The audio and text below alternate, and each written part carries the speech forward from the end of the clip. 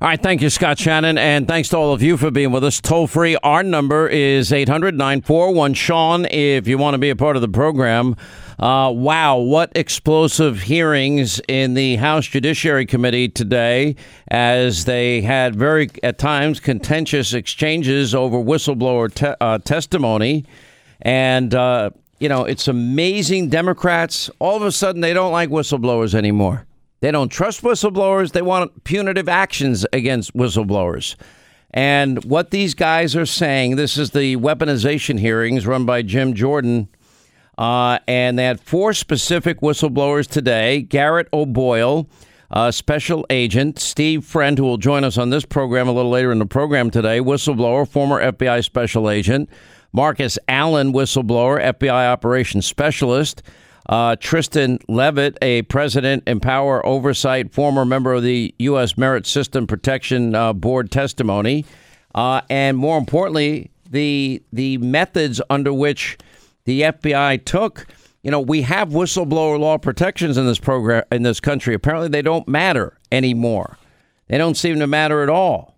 And all the Democrats wanted to do was grill FBI agents over a tweet that might show that they have a political point of view that might not be theirs.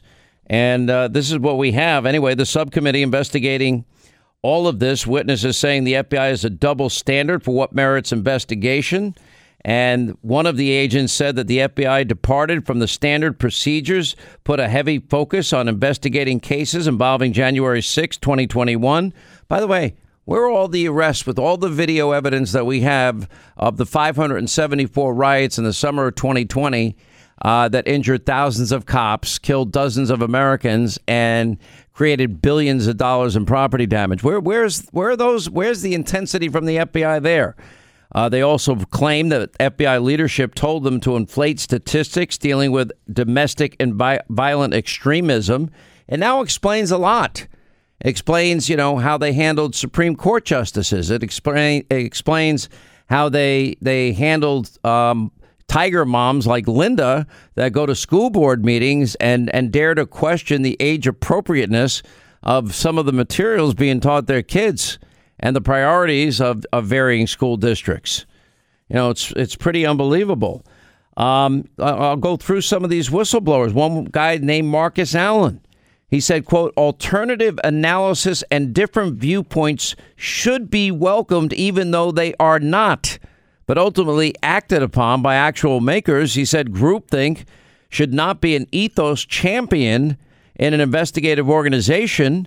To shut down differing viewpoints is the end of any analytical or investigative body, and it sends a chilling effect across the workforce. It does not allow for intellectual freedom, which is vital. Any investigative body seeking out truth, it is possible the ire towards my perspective could have been due to folks wanting to maintain invincible arrogance instead of consciously, mentally transferring over to willful ignorance. My treatment, without a doubt, as an FBI whistleblower, has sent a chilling effect through what semblance remains of an analytical cadre. This was not a thorough investigation in my regard. I have not been afforded an opportunity to properly defend myself or confront claims made against me. Now, in light of the Durham report coming out this week about how Crossfire Hurricane never should have ever begun, and then all of the actions taken, and how they treated one candidate, their favorite candidate, Hillary Clinton, with kid gloves, and they used the full power might of the FBI and all their subpoena tools available to them, including lying on FISA applications, as a means of going after these people. You have one guy, Garrett Boyle, FBI whistleblower, suspended. It's up to members of this committee, current and former FBI employees, and indeed all Americans, to ensure that the weaponization of our own government against the people comes to an end, no matter what the personal cost. And by the way, the cost for all of these whistleblowers is that's it. Their careers are over. Many have been suspended. Many have been put, iced out. Many will no longer have a career in the FBI. He said the safeguards currently in place at the FBI clearly are inadequate and must be reworked to protect whistleblowers and others who are inappropriately targeted. He says that he was transferred across the country only to be suspended on his first day. The FBI's actions forced his family to beg, borrow warm coats for their kids because their family's belongings were locked in an FBI-controlled storage facility. Quote, so one of the examples given in congressional letter included an example where a neighbor or someone or somehow someone knew a parent that they believe was extreme, and so they called the FBI and reported that parent to the FBI. He said when the citizens in this country get to a point that they can call the most powerful law enforcement agency in the world on their neighbor just because they disagree with them, that is chilling to the First Amendment rights of the people who are getting the FBI called on them. And then he had the question, and what you've done is exactly what the federal law requires you to do, right? And isn't it true that once the FBI found out you spoke to Congress, your security clearance was suspended? Yes, I believe that's what happened. I'm going to play some of this testimony later. I'm just telling you some of the highlights here. Question, what was the effect? What effect is this had on your ability to provide for your young family?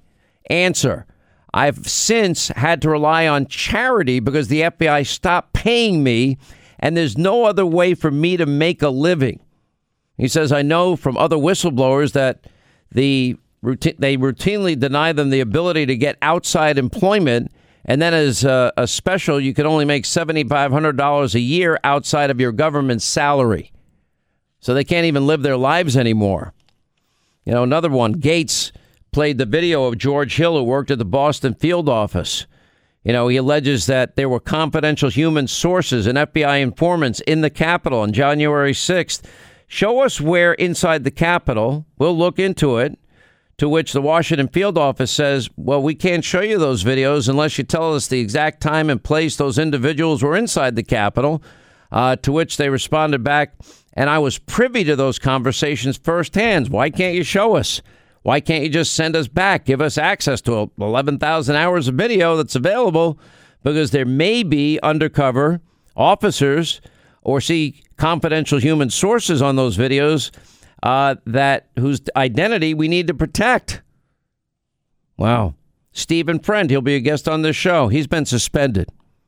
Says the FBI retaliated against him after how he exposed the Bureau was working with numbers on domestic violent extremist cases.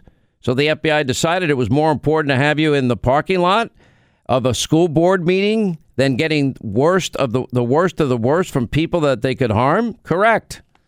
They got into the whole January 6th issue, too. You know, remember, you can go back, and we covered it on this show. And by the way, the former Capitol Police Chief's son is going to be on at the top of the next hour. But remember, all of the times that he personally, in the days leading up to January 6th, was requesting the National Guard. That story never got told. Why not? Why didn't they listen to the Capitol Police Chief? You know, there's only been 10 in total Capitol Police Chiefs in the history of this country. That's it. And if the Capitol Police Chief says that they have intelligence that indicates that this day may be a problem and they want to be prepared for it, and he gets totally, completely, and utterly ignored and then basically pushed out and retired, or the fact that, you know, we have on tape January 3rd, President Trump said it to me. His chief of staff, Mark Meadows, said it to me. The Secretary of Defense, Chris Miller, said it to me. His chief of staff, Kash Patel, said it to me. That they all talked about on January 3rd, the need for National Guard troops in coming days leading up to January 6th. And then, of course, finally this year in January, Lester Holt, a little late, better late than never, I guess, but reported that federal law enforcement could have prevented January 6th because they had actionable intelligence. And the police chief himself talking about the delaying getting the National Guard to the Capitol for help. Now, do you understand? And then what do Democrats do? They start smearing and slandering the whistleblowers. Aren't these the same people that love whistleblowers, hearsay whistleblowers, non-hearsay whistleblowers? They love whistleblowers. Only whistleblowers that are going after Donald Trump or going after a Republican. Because Debbie Wasserman Schultz and others on the committee butted heads with Jim Jordan over the testimony of witnesses. I'm not aware that you're able to withhold information from the minority that we need to use, she said, before being cut off by Jordan. When it comes to whistleblowers, you are not entitled, Jordan said. This is a pretty good exchange. We've got some of this on tape. We'll play it later. And then having to remind her, and I told you that when it comes to whistleblowers, you're not entitled. It is the discretion of Mr. Allen, Jordan said, and the law decides. Did you not listen to the testimony? I mean, pretty amazing moments that took place here. One whistleblower details the FBI's attempt to punish him for speaking out. This is Garrett O'Boyle saying targeted by the FBI in their smear campaign made it impossible for him to do his job, devastated his family financially. I couldn't knowingly and silently continue on this path without speaking out against all the weaponization that I witnessed.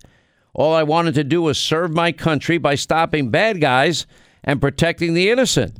And to my chagrin, bad guys have begun running parts of the government, making it difficult to continue to serve this nation.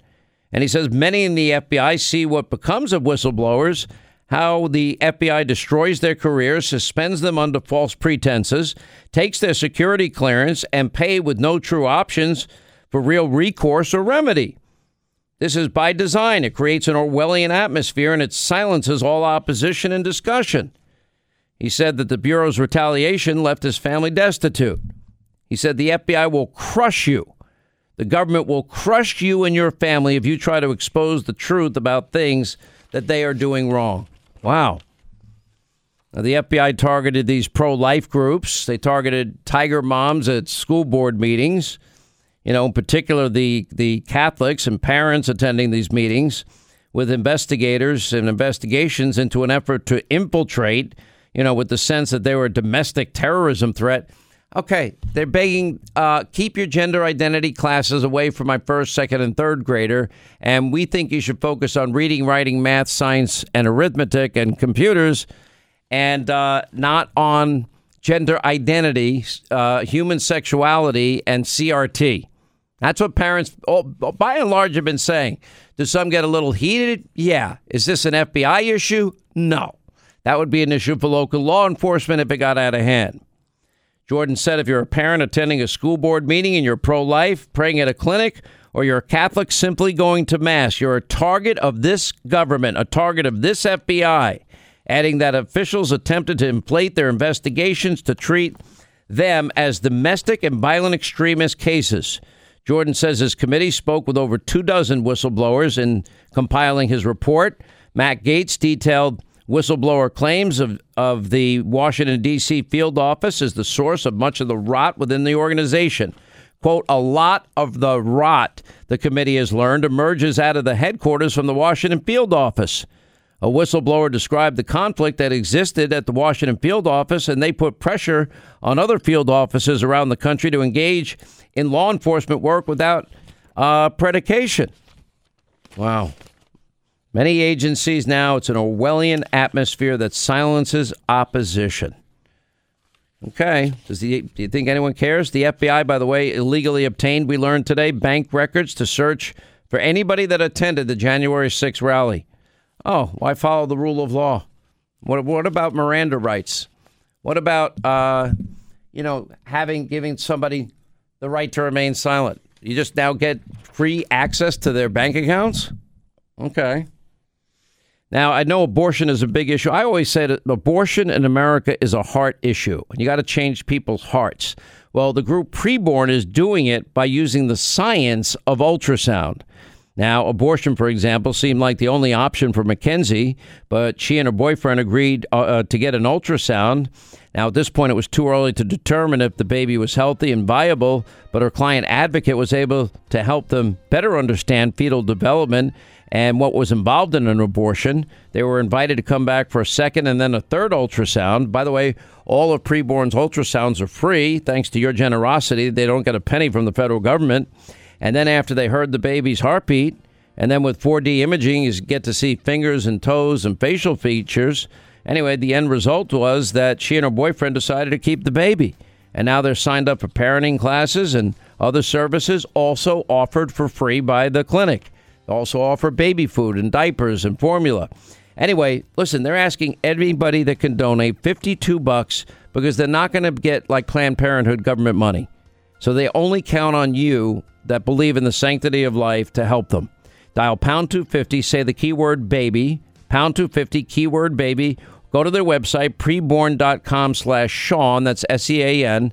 And by the way, I recently got 2 ultrasound machines for their facilities. They're in desperate need of them. Preborn.com/Sean, SEAN.